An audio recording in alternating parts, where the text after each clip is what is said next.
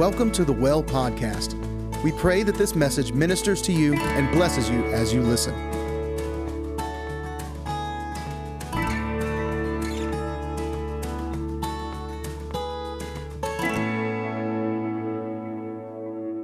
So I want to start off talking about hunger.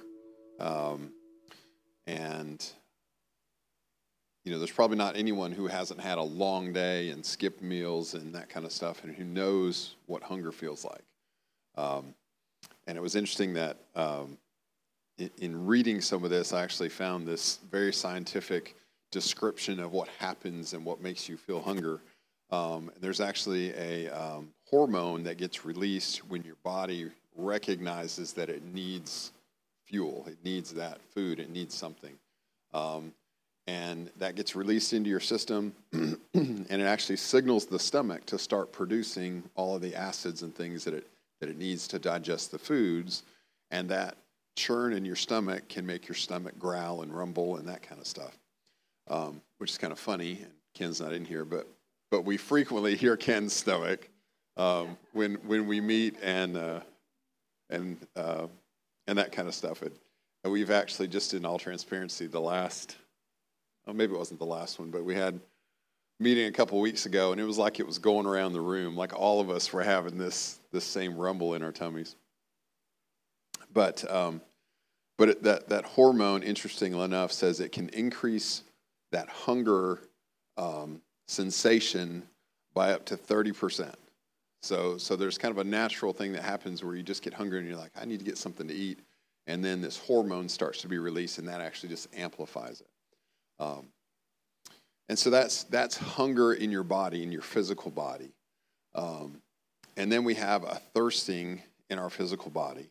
And of course, everyone has been out in the summer heat and been busy and doing things, and you don't stop to get a drink, you don't stop to get a break, and you go to get that first drink of water, and it's like you can feel it go all the way down. It's like your body is just dry on the inside. It's just bringing that moisture back to you. And you get dry mouth, and your lips stick together, and your tongue sticks to the top of your mouth, and those kind of things. And anyone who's probably had the microphone and been up in front of people has probably experienced that. So we all know kind of those sensations. We all run into those at times in our life. And those are physical things. And from just a physiology standpoint, because people have been shipwrecked, because they've had times when they have been in situations where they didn't have availability to food, natural disasters, those kind of things, that we know that people can go about 40 days before they experience serious, physical harm from not eating. But in drinking, they say about 3 days is about as far as you can go without having water. And so there's this need for the body to continually get the food and the drink to replenish what the body needs.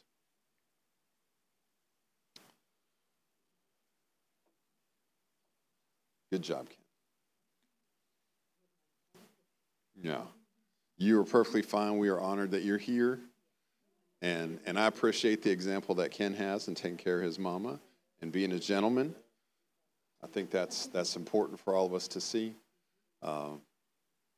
This morning, Mike and Pam Gibbs were up in the altar, and of course we're praying for Pam, and Mike just put his arm all the way around her, like, I got you, and I thought, wow, that's really good. He's being her support and stuff. So I just noticed that this morning. I really appreciated that. So we all know the pains of hunger and thirst. So my first question to you, and I think this is on your sheet. I should probably get that out here where I can see, is how do you feel when you're physically hungry? What kind of feelings do you have? And just to maybe set the stage, there's a word that we have, like Katie, I think, is already knowing it right now, right? That we joke about, and she may, obviously this is a recent joke, but we talk about what happens when we get hungry. And when people get hungry, sometimes they get hangry, right? So this is Brian. Irritable, yeah. What else? Weak, yeah. What else? You settle. Oh, so you compromise, maybe. Yeah. Okay.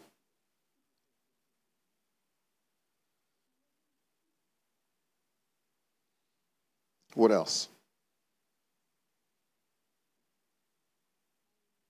Tired? Yeah, what happens when you get tired? You get grumpy? Yeah. You don't think right? Good. Off balance? Yeah. Snappy.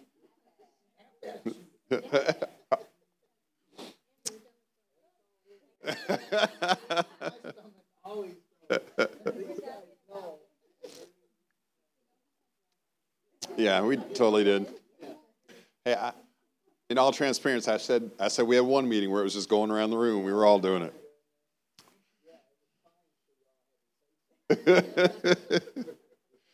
The Lord.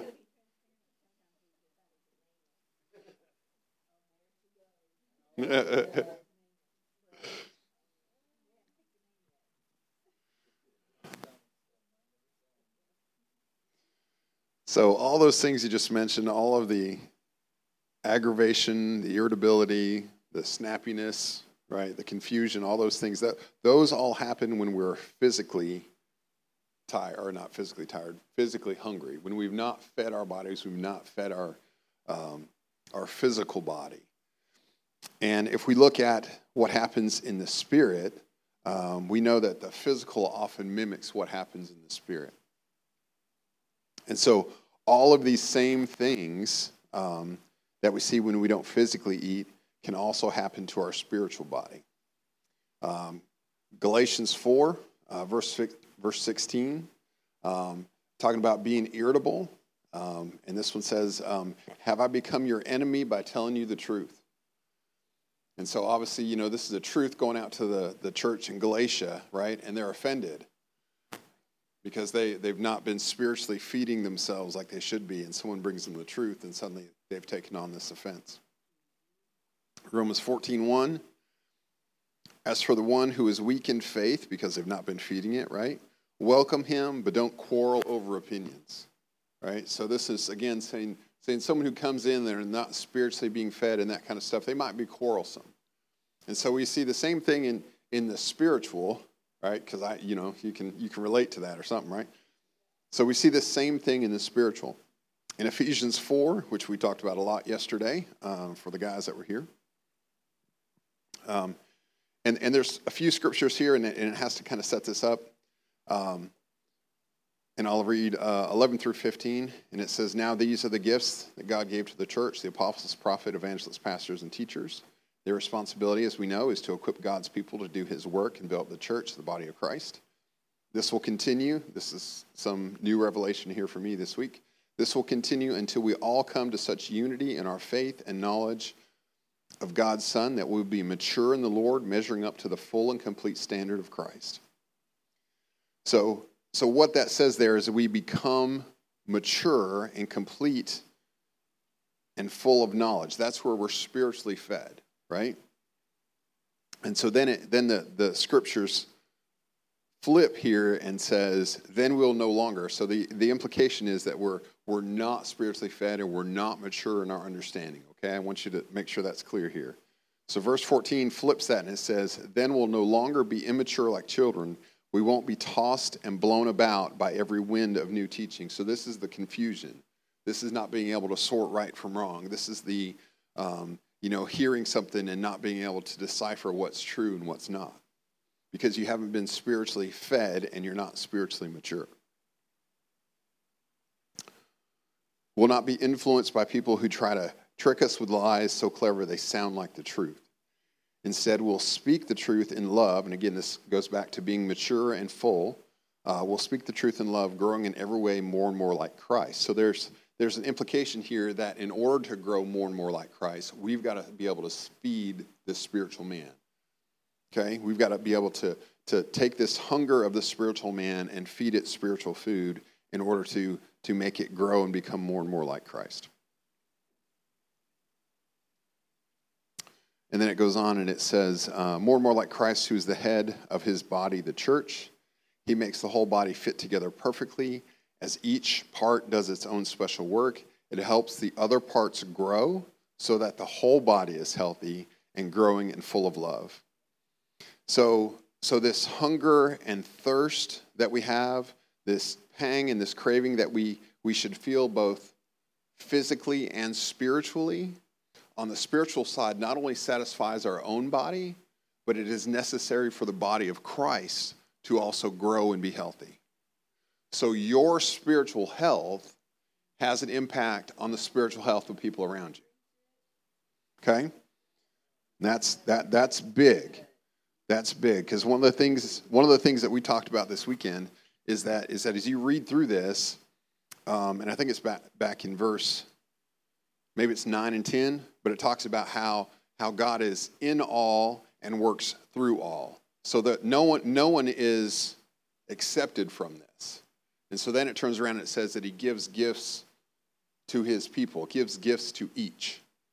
And so all receive this gift through the Holy Spirit. Now, it's all different, and you get down here to verse 16, and it says he makes the whole body fit together, right? Your portion is not my portion. Your role is not my role. I can't do your role. You can't do my role. But when they come together, they are designed like gears and cogs to fit together and to work perfectly together. And if you've ever had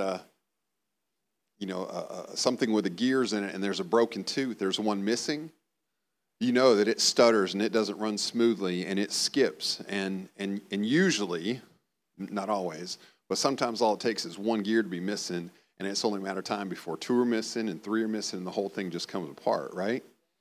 So much like that, we are designed, God's design for his body, the church, is to come together, intermesh our gears, if you will, in our lives, and that helps myself grow, it helps you grow, it helps the body be healthy. Okay? All right.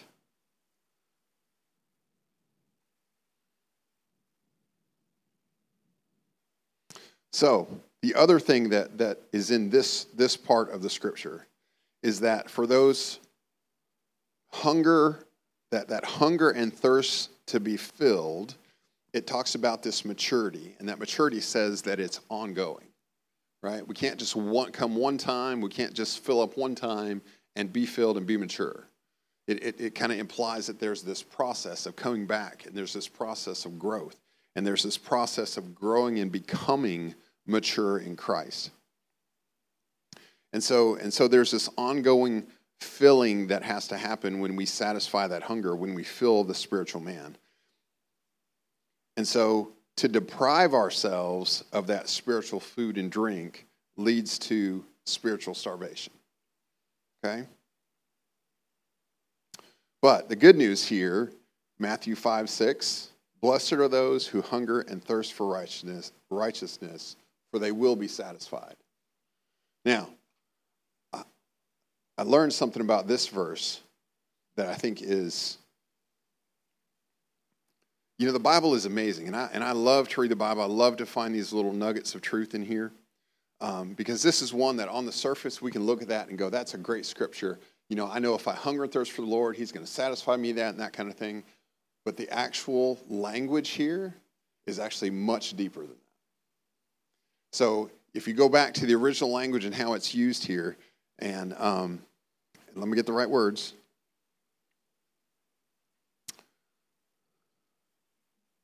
Oh, I left out all that, but it talks about the tense of the words, and it's the declarative tense versus the objective tense or something. I skipped all that because it probably wouldn't mean a whole lot. But if you look at the language that's used here, the original language that's used here, this scripture and the way it's structured and the way the verbs and the nouns and all that interact in the structure of the sentence it actually, it would be a better translation to say, blessed is the one that is constantly aware of their hunger and thirst for righteousness. So it even in that, it says it's an ongoing thing. And so this satisfaction that it talks about, and the promise to be satisfied is something that doesn't happen on a Sunday. It doesn't happen when you open your Bible and read it. It is an eternity thing. It is you are satisfied when you come into that unity of faith. And so the implication there is that the scriptures say that we need to be aware that there should be a constant hunger and thirst, that we should constantly be moving and leaning into the presence of the Lord, leaning into the Word, leaning into, experiencing Him through prayer, through worship, all those things, and continue to drive and strive to go towards the Lord. And in that, as we live our lives that way, that He'll bless that. But the satisfied piece of it comes in eternity when we get to that unity of faith. So that hunger and thirst, and again, you read the scripture and you can go, I'm hungry and thirsty for Him. I'm going to go spend some time with Him, and I know He's going to meet me there. I believe He will. I don't believe you'll be satisfied there. I think you're going to get a taste of it like a good potato chip, and you'll be like, that was really good. I want another one. Yeah. And so there's a blessing in that as well. So unlike physical hunger, that we can go to the smorgasbord, right? And we can fill our plates and we can stuff ourselves and we go, oh, gosh, I'm so stuffed, I'm full, I don't want any more. The spiritual hunger doesn't work that way. The spiritual hunger works like that potato chip. It works like that snack, right? Where you go and get a taste for it and you're like, oh, I want some more of that, right? And that's an ongoing thing. And that is really key to develop that desire, right?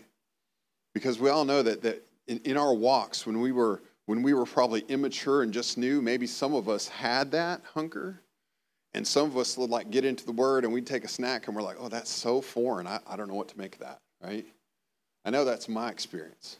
It took me years to kind of develop that hunger. I knew I should be digging into it. I knew there was a lot I didn't understand. And in my history, as I come from a very analytical background, my folks didn't go to church. I didn't know much about it. I went to one Bible study, VBS when I was 5, and maybe went to one other one later in my life. And so I didn't have any of that until I was in high school and I started dating, and I was dating girls that were going to church, and I'd go to church and they were wanting to pass notes and I wanted to listen to the guy. And, and I had this curiosity that I wanted to fill, right? And then I had this Bible that I didn't understand, and it was challenging and that kind of stuff. But fast forward a lot of years, and I'm at that place where I get excited about cracking open the book, and I get excited about coming and being in His presence, and I get excited about going to a worship night, and I get excited about going to a Bible study, and I get excited about all these things because I know that there are going to be these little gold nuggets that we're going to find along the way. And that's the closest thing I can imagine it being. I've never mined for gold or hunted gold or anything like that, but I've watched the shows because that sounds kind of cool. But if you've watched Gold Rush is the name of the show. How many of y'all have seen that show or at least have know of the show? It's kind of neat because they can go all day long and they work and they labor and that kind of stuff, and they go and look, in their machines where they're trying to collect all this gold and stuff, and they can't find anything. You can see that they are just deflated. But, they get up the next day or whatever, and they work some more, and they work some more, and they work some more, and they go and open it up, and there's a nugget in there. Oh, man, do they come alive. And it's the same thing. That's the closest thing I can think of that happens when we get in the Word.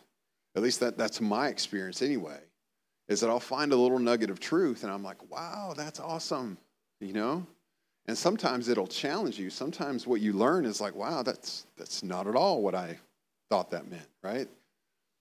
Or that's way deeper than it looks on the surface. And there's all these layers. Anyway, I could go on and on. All right, let me get back to this.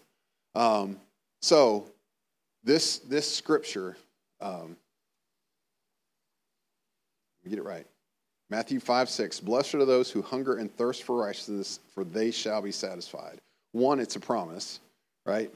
But this hunger and thirst, it implies, it doesn't just imply, I mean, it's stated, but it's stated in a different form than what we read in our English translations.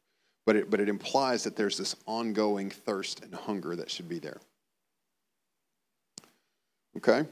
All right. John 6:35. And this talks about, so compare these two. This first one is going to be John 6:35, and then I'm going to jump to Revelation 7. And they're somewhat linked here. So John 6:35 says, Jesus said to them, I am the bread of life, and whoever comes to me shall not hunger, and whoever believes in me shall never thirst. And so we see these same two verbs in some of Jesus' statements where he's like, come to me and I'll feed you bread of life. Come to me and I'll give you that living water and you won't thirst again, right? And so we know that pursuing Jesus and coming to Jesus is where we find that spiritual food that's going to nourish us. And then in Revelation 7, 15 through 17, it says, Therefore, they are before the throne of God and serve him day and night in his temple. And he who sits on the throne will shelter them with his presence, and they shall hunger no more, neither thirst anymore. And so I see this, and I look at this, and I go, okay, that's where we're satisfied. That's where these hungers and thirsts is satisfied, is in Revelations, when we finally reach that unity of faith, when like now we know in part, in time we'll know in full, right? And when we reach that point, which I think is what they're describing in Revelations, is that there won't be any hunger anymore, there won't be this thirst anymore, because we'll have that unity of faith and understanding with the Lord. And so that's the satisfaction, I believe, that they're talking about in Matthew 5:6. Okay? So that's kind of my background and introduction there on thirsting, hunger and thirst, and really comparing like the physical and the spiritual. Okay? So this next piece, I said, well, what does hunger look like? And I've got a number of scriptures here that talk about hunger and thirst and similar topics like that. And the first one is in Psalms 27:4. And this is David talking. And David was the man after God's own heart. And so Psalms 27:4, it says, David describes his relationship with God by saying, One thing have I desired of the Lord, that I will seek, that I may dwell in the house of the Lord all the days of my life, to behold the beauty of the Lord and to inquire in his temple. And so you can see the passion and the longing that David has to be close to the Lord. Psalms 42:1, as the deer pants for the water, so my soul pants for you. I think the version I have printed here is a little bit different. Or there's a typo. That can be a possibility. Psalm 63, 1 and 2. O God, you are my God. Early will I seek you. My soul thirsts for you. My flesh longs for you in a dry and thirsty land where there's no water. So I have looked for you in the sanctuary to see your power and your glory.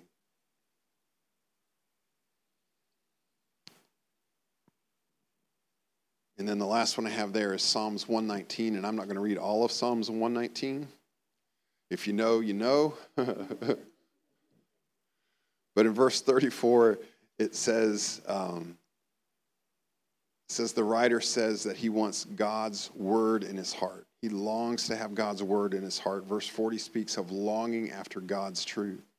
And verse 145 says, I cry out with my whole heart. Half-hearted efforts just won't do. Half-hearted efforts just won't do. God wants all of you. He wants you to seek him and crave him and long for him, just as David describes, just as the psalmist here describes. And the beauty of it is that God is faithful, and he says that you'll be blessed in that. And he says that if you'll seek after me with your whole heart, you shall find me. And so there's a promise that as we look at that hunger and thirst that we have for the Lord, that the God will deliver on that. So, how can you know if you're hungry enough? How can you know if you're hungry enough? One, are you seeking him half-hearted or wholehearted? If you've ever worked with someone who's half-hearted, they're not interested in doing it fast. They're not interested in doing it well. They just kind of show up. They don't really focus on what they're doing. It's not a driven work. They just kind of there. Maris talks about these people all the time. Right, Maris? Calling you out.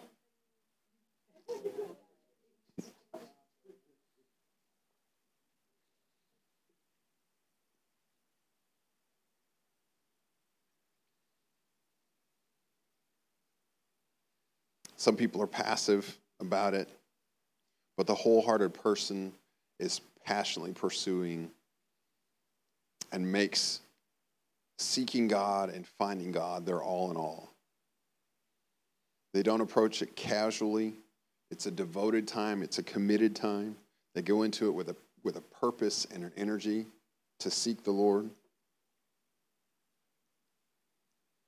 And it's a wholehearted devotion to digging into his word, to finding his presence, to praise him in song,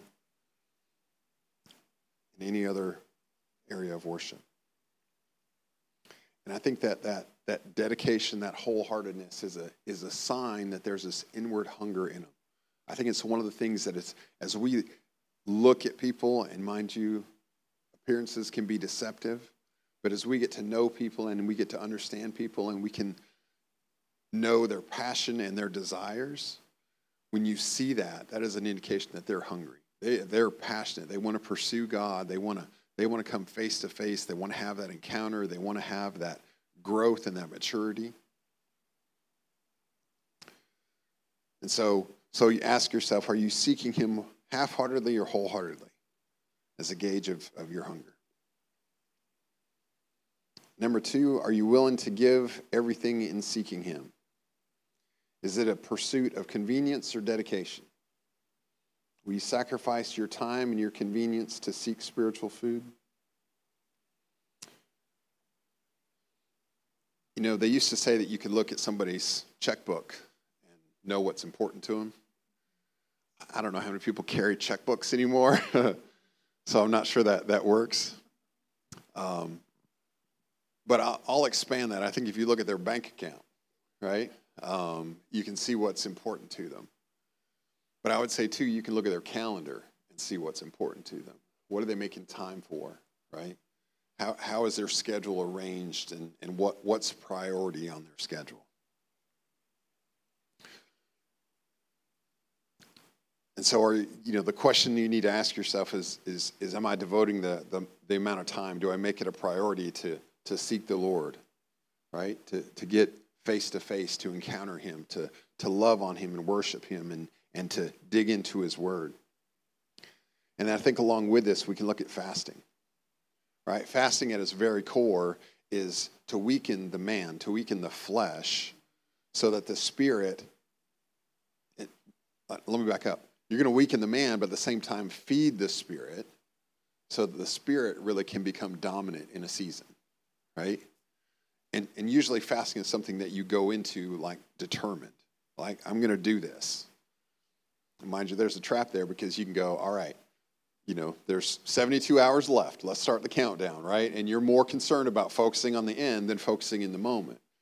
But if we truly seek after fasting and truly seek to eat that spiritual food and to grow in the spirit and to grow our spiritual man and amplify his voice, right? And subdue the flesh and really get it under, I can't even say control. I know it's not the right word, but submission. That's a better word.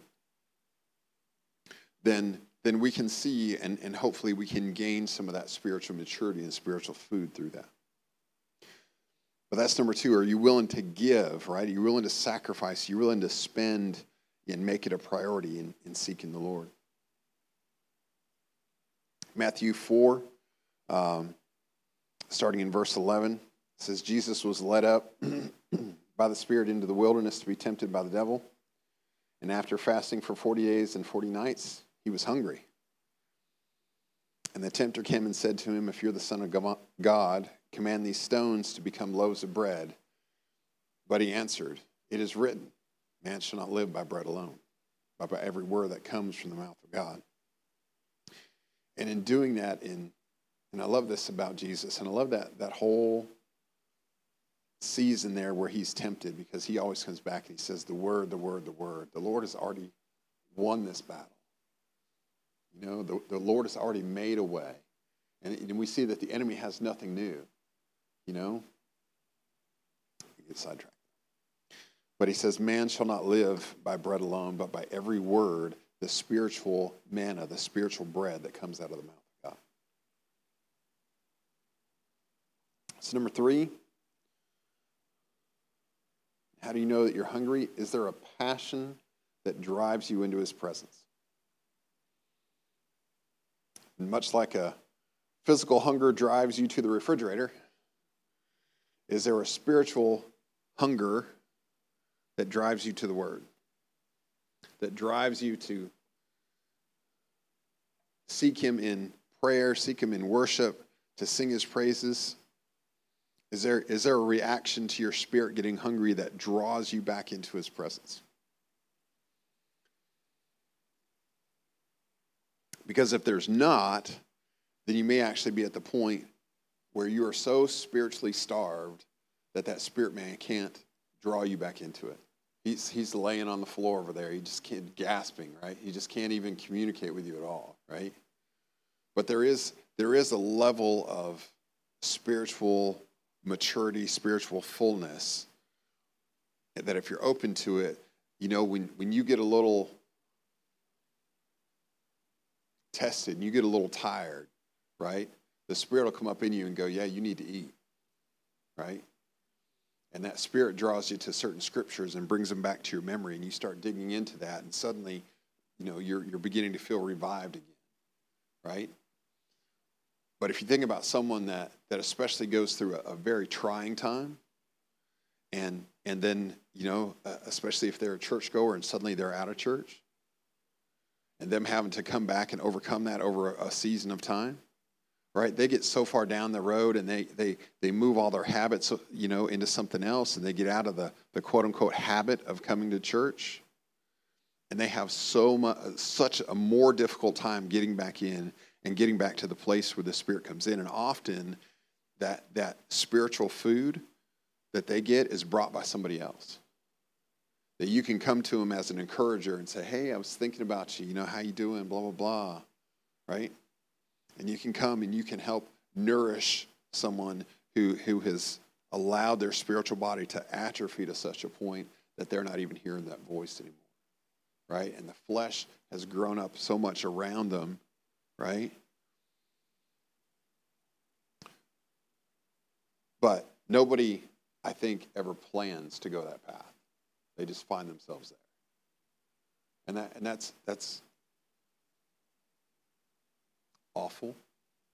But we ought to recognize that, and we ought to be reaching out to folks, and we ought to be the ones that you know, are carrying that spiritual food to them and being the encourager and trying to lift them up and get them healthy again. But within us, we can also get into seasons where we're not getting fed the way we should be, right? And I can tell you from personal experience, we've been like in churches where you hit a dry spell and you're like, it's not here. You know, we're not doing the right things and we're not moving forward. And I can even say that even with this men's group, it got to that point where it's like, we got to do something, right? And so there's this irritation that begins to come where you can sense in the spirit that things are not where they need to be. Things are not healthy. And so you've got to set the buffet. You've got to get them together, and you've got to begin to draw that out of people, and you got to go, brother, we need to do this, right? Are you hungry? And I can tell you yesterday and today, the guys that I talked to after yesterday, they're like, wow, we so need this, right? And that's a recognition that there is a spiritual bond, right? You think about those gears coming together. There's a spiritual bond that we needed to have, and we need to continue to work on that, right? And at the same time, that spiritual food and that strengthening that one gives to another is part of the body, right? We were in a season where that wasn't happening, right? And so we need to lean into that. We need to push on that. We need to strive to bring all those things back together, to bring all those pieces of the body back together so that we can, iron sharpeneth iron, and we can nourish one another and encourage one another and bring all of that back in together as the body of Christ. But it starts with an irritation somewhere in us. And I've got a quote here from David Jeremiah, and some of you may like him, some of you may not, but it's a good quote. He says, if there isn't a holy dissatisfaction in your heart about your spiritual life and a hungering and thirsting to go further with God, then there's something missing in your faith. And I so believe that, and I so align with that, because we serve an unlimited God. We serve an unlimited God that says, I've got more. Just come and get it, right? And so there should be, at some level, a dissatisfaction with where you're at. And you've heard me say it before, like if you've plateaued and you think that, you've gotten all you care to get, right? Then you need to really examine, where's that coming from? Because, Becky talks about the mountain, I'll use it, right? We're going to ascend the mountain. There's no peak that we can see on that mountain. We can just keep going up and up and up and up. It disappears into the clouds, and we can't see the peak. And there ought to be a desire to continue to climb that mountain. Okay.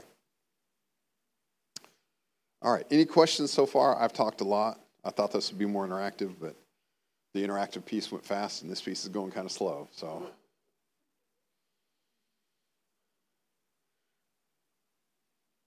all right. Number 4. How can you tell if you're hungry? Number 4. So I'll go back through this. Number 1, are you seeking him wholeheartedly? Number 2, are you willing to give everything in seeking him? Where's your bank account? What's your priorities, right?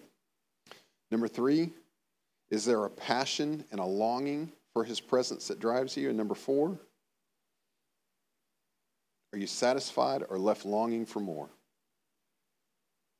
And again, we kind of talked about this already, and this is, and I hate to coin this phrase, but it really is the potato chip, right? Satisfied, right? That was really good, but I want some more.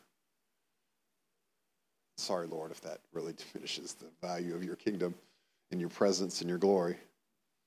But it really...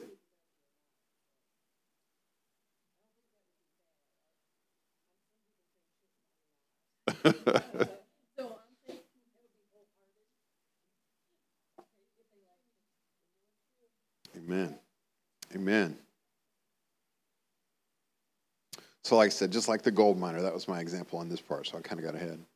But just like the gold miner that gets reinvigorated when he sees a sign that there's gold there, and he gets encouraged and he gets energized by that, we ought to have that same energized response when we get into the Word and we find those little nuggets of truth in there. And unlike the gold vein that runs out, the Lord has promised that he has an endless supply if we'll just continue to look and pursue it.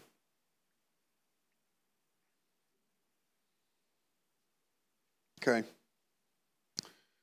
So, on your worksheet, we start out with a couple questions, like how do I feel when I'm physically hungry? We talked about that a little bit. We talked about how the spiritual mimics the physical, right? And all the irritability and those kind of things that you feel in the physical kind of manifest in the spiritual as well.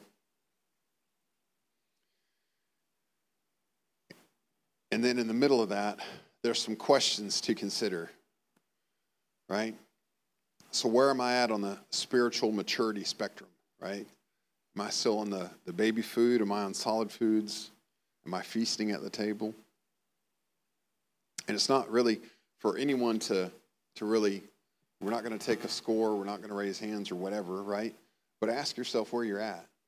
You know, I think it's important. That's gonna help you determine, right, what tools and resources you need to pursue, right? If you're at the baby food level, you just need to get a grip on salvation. You need to get a grip on the Gospels, right? But if you're more mature than that, you need to see how the Old Testament is all about Jesus. And if you don't see that, go and look. And I think it's in Luke, the road to Emmaus. Jesus himself says, the Old Testament's all about me. And he talked to the disciples there on the road. And he talked about how their heart burned within them as he showed them in the scriptures, which is what they had was the Old Testament, the prophets and the first 5 books of the Bible and the prophets. That's what they had. And Jesus went through and he showed them, hey, you remember when it said this? That was all about me. Oh, and what about this part? Remember this part? Remember how it unfolded like this? Let me tell you how that's all about me. So that's going to tell you like which drawer, right? Are you going to reach up and get the baby food out of the refrigerator, right? Or are you grabbing the steak, right? So where are you at in your spiritual maturity? And then the next one there says, do I go after God with my whole heart? I can't answer that for you. I mean, that's something that you need to ask yourself. Oh, it's really quiet. And y'all, don't get me wrong. I don't want it to be condemning. I just think these are good questions to ask. And truthfully, we probably go through seasons where we're wholehearted, we're all in it, right? And then life rears its ugly head and we get knocked down a little bit and then we got to recover. And so I think it's good every once in a while to go, you know what? I know I'm not where I should be. I know I got to get back to some things that I used to do and climb that mountain again. The third one there, as I look at my... Yes, ma'am.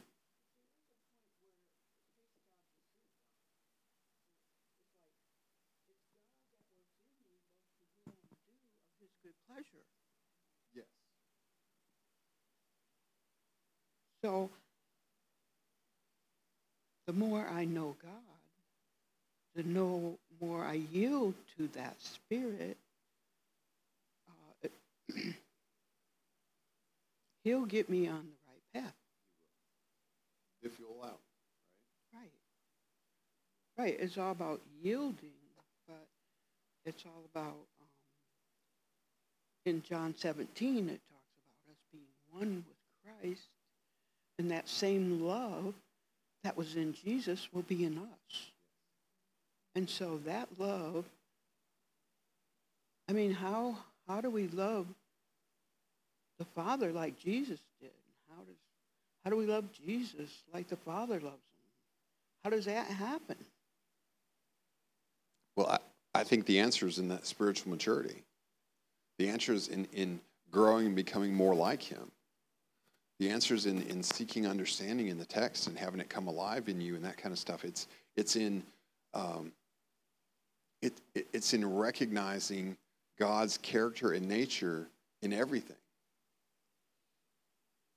And it's in seeking him and hearing his voice and being obedient to that. Absolutely. Absolutely. And there's a process there, right? Like I can be a lot more like Ken, right? And I can start today by dressing like him. That's easy to see, right? But I can't go to the restaurant with Ken and order what he would order because I don't know him that well. So I got to take time, right? I got to go with Ken. I got to pay attention when I'm with him, right? I've got to interview his wife and say, hey, what is Ken like, right?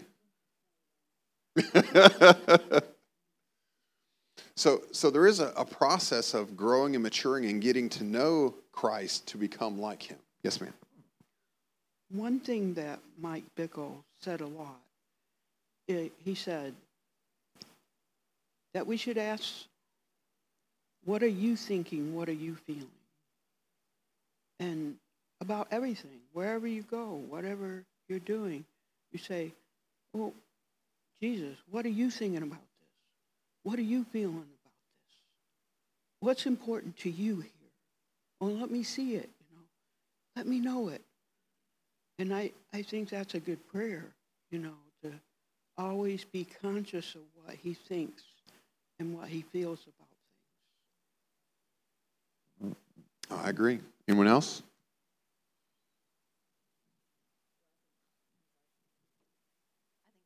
I think this goes along with what you were saying, Bev. I think the two are linked together. What you're saying and what Wade was saying about dressing like Ken, becoming more like Ken, for an example, is that I liken it to this analogy of when I first started dating Wade almost 30 years ago. I had to ask him lots of questions. I had to watch him a lot. I had to really get to know all of those intricacies. And when we were first starting to walk with God, it's like that. And we're growing in our understanding and his character and his nature. But now there's a place where I can order for him at a restaurant. I know exactly his heart and his nature, right? And I think it's the same way with our relationship with God. That there are some things we still have to say, hey, I'm not really sure how you feel about this. And that comes with maturity. But there are other things that we just know as we have spent time with him. But if we don't spend that time, then we will not know those things.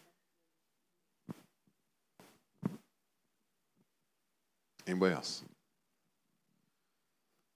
All right, a couple more here. Again, these are just questions to ask yourself, right? If you're in a season or whatever, right? As I look at my life choices, where are my priorities? Do my actions, spending, and calendar align with what I think about my choices? Right? We can fall into the trap of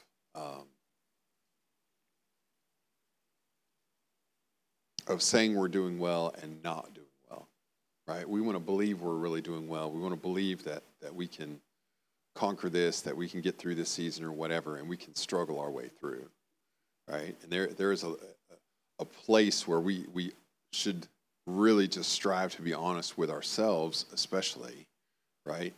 To recognize when we're in a season where maybe we're struggling, right?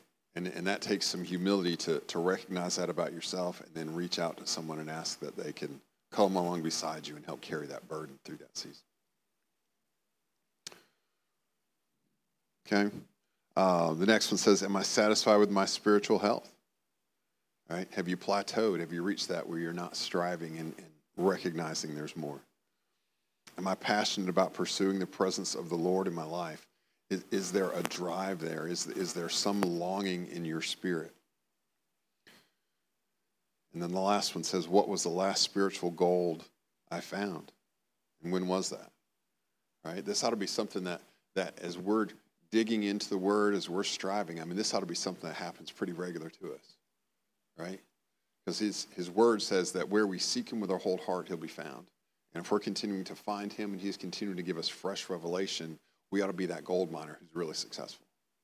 We ought to be that gold miner that's like, oh, found another nugget, right? Can't wait till tomorrow. I'm going to find another nugget, right? So these are all good things. All right, last section here, ways to encourage spiritual hunger. And I've got 5 listed here because I found someone who had done some work and I blatantly copied it, but there's probably more, so we'll add to this list. But number 1, remember a time when you experienced the presence of God. Psalm 77, 10 through 12. And I said, this in my anguish, but I will remember the years of the right hand of the Most High. I will remember the works of the Lord.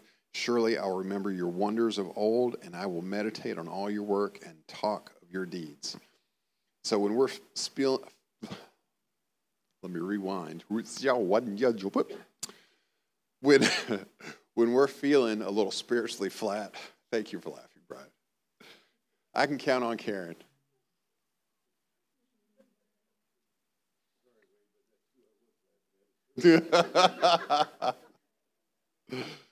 Oh.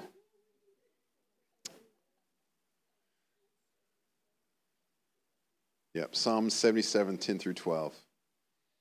And the idea here is that if we're in a season of dryness, if we're in a season where it's just a dry season where we're feeling spiritually flat, the idea here is to remember those seasons where God has been good, where he has been faithful in your life and in the scriptures. And you can encourage yourself through that to say, you know, I remember a time when I walked through this before and God was faithful, right? And so I'm walking through another season. I know God's going to be at the end of the season. You just keep going, right? All right, number 2, get around people who encounter God and whose lives are producing good fruit. And this one is Psalms 34:8. Oh, taste and see that the Lord is good. Blessed is the man who trusts in him.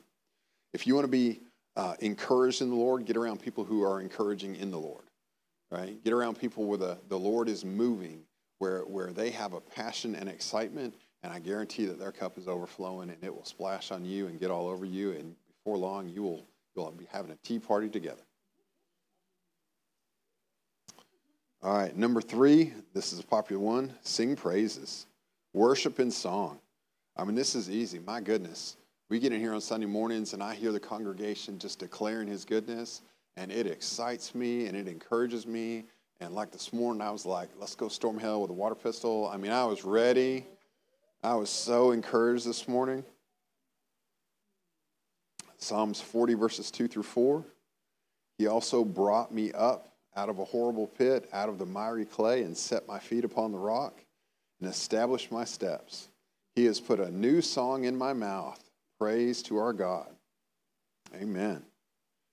Amen. Remember his goodness, sing his praises. Number 4, get over yourself.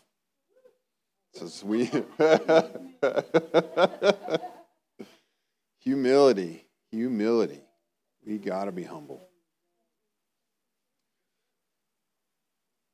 This one I found Bill Johnson. The way Bill Johnson described this, I thought was really interesting. He said, humility is not a matter of thinking less of yourself, but it's a matter of thinking of yourself less. Right? So it might seem really simple, but it's one of those kind of simple, profound truths where taking the focus off of us and looking inward and instead looking to God and putting it squarely on God and seeking him and trusting in him, and that can really take that burden off of us. Scripture there is John 4, verses 6 and 10. It says, God gives grace to the humble. And then in verse 10 it says, humble yourself in the sight of the Lord, and he will lift you up. So when we come to him with a humble heart in our need and in our desperation, it says he will lift us up. He will encourage us. And then the last one, maybe the most simple one, probably should have been the first one, pray. This one, the scripture comes from Ephesians 3, 16 through 21. It says, for this reason I bow my knees to the Father of our Lord, Jesus Christ, from whom the whole family in heaven and earth is named, that he would grant you, according to the riches of his glory, to be strengthened with might through his Spirit in the inner man, that Christ may dwell in your hearts through faith, that you, being rooted and grounded in love, may be able to comprehend with all of the saints what is the width and the length and the depth and the height, to know the love of Christ which passes knowledge, that you may be filled with all the fullness of God. Now to him who is able to do exceedingly abundantly above all that we ask or think, according to the power that works in us, to him be glory in the church by Christ Jesus to all generations forever and ever. Amen.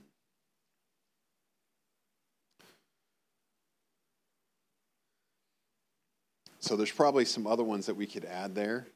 Anyone have something else that we can add to ways to encourage spiritual hunger? Yes, ma'am.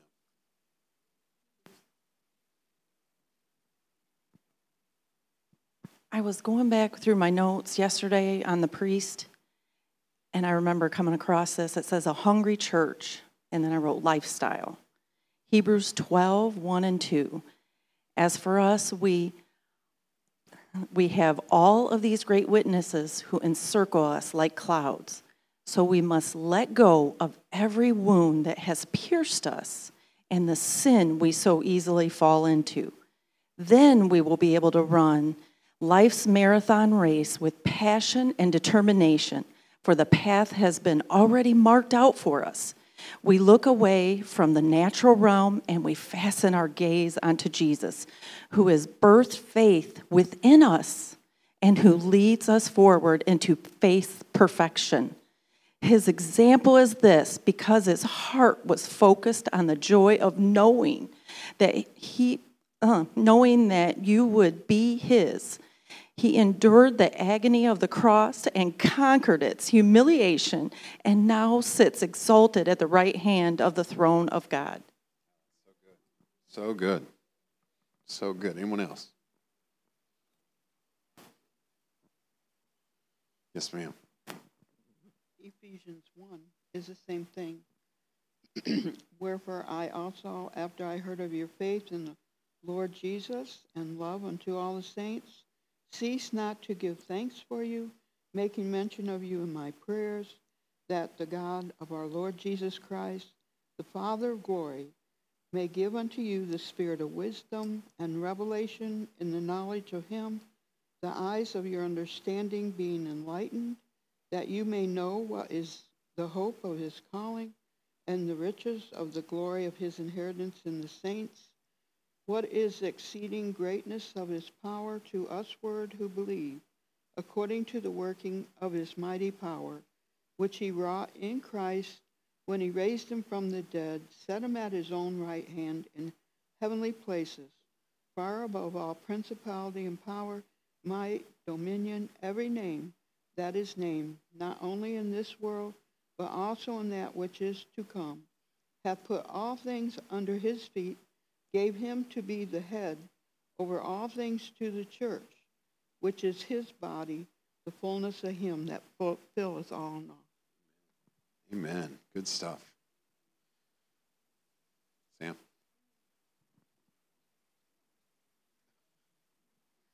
In thinking about additional ways to encourage spiritual hunger, I think studying the Word is one that's not on the list, and memorizing the Word.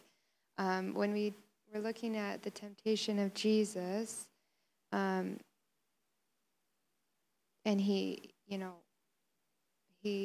gets asked to turn the stones into bread, and he quotes scripture, and then he gets tested again, and in that the enemy misquotes scripture. So in that, I have a note in my Bible that says, Jesus drew upon scripture to resist the attacks of the devil. You can't fare well with little knowledge of the word. The devil quoted scripture out of context, and that scripture was about God's protection and life changes, not acts chosen in foolishness. So not only able to quote scripture, but to understand it in the right context. And I think that reminds me of the spiritual maturity, being able to understand what's true, right? And not being blown about by things that sound true that may not be true. Anybody else? All right. Well, I think lots of good stuff here. And I know that with this group, the fact that you're probably here on a Sunday night probably speaks a little bit to the hunger that's within you, the desire to learn and grow and become more like him, to understand more of Christ and his ways and how he unfolds in this world.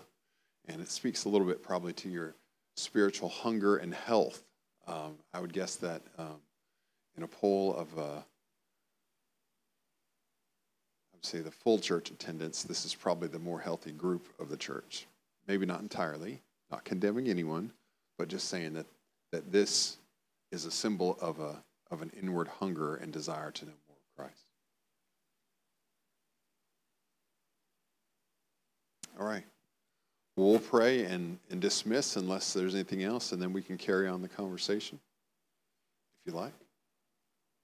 So, Heavenly Father, we thank you, Lord, that you put a hunger and a thirst on our inward man. Father, we thank you that that as we dig into your word, as we live and move in your presence, as we sing your praises, as we walk out our life of worship before you, we thank you, Lord, that you inhabit our all in all. Father, there's not a place that we can go that we can hide from your presence. And Lord, we are thankful that you draw all men into you, and that includes us, Lord, and we are thankful, Father, that drawing creates a hunger in our spirit, man, and it is an attraction to you, it is a drawing to you. And Lord, your word says that we'll be satisfied as we hunger and thirst and pursue you. And that as we do that, you'll be found. So we are thankful, Father, that there is a promise attached to this. Father, a promise and an expectation that as we come and seek your presence, we come and seek your wisdom, we come and seek your face, that you're going to be there, you're going to be found. And Lord, our spirit man will be nourished through that. So we thank you tonight, Father, that we can dig into your word, that truth can be revealed, Father, that we can be in a presence and an atmosphere, Father, where our inward man can be filled. And so we give you praises for that. I thank you for this body of Christ that is gathered here tonight. I thank you, Father, that they represent your church and your body. And Father, I thank you, Lord, for the health and the wellness of this body and how we have all come together here tonight. Lord, we've all brought our peace tonight, Lord, and that in coming, we help each other grow and we keep each other healthy. And so, Lord, I thank you, Father, for the gift of all of these people here tonight. And so we give you our praise tonight. We give you glory tonight. We thank you, Lord, and we give you our honor and our praise in Jesus' name. Amen. We want to thank you for listening in today. At The Well, we believe in cultivating a culture for more of God. Wherever you are in your relationship and walk with God, we believe that there is always more for those who diligently seek after Him. If you would like to find out more, please check out our website at thewellmichigan.com and connect with us on social media.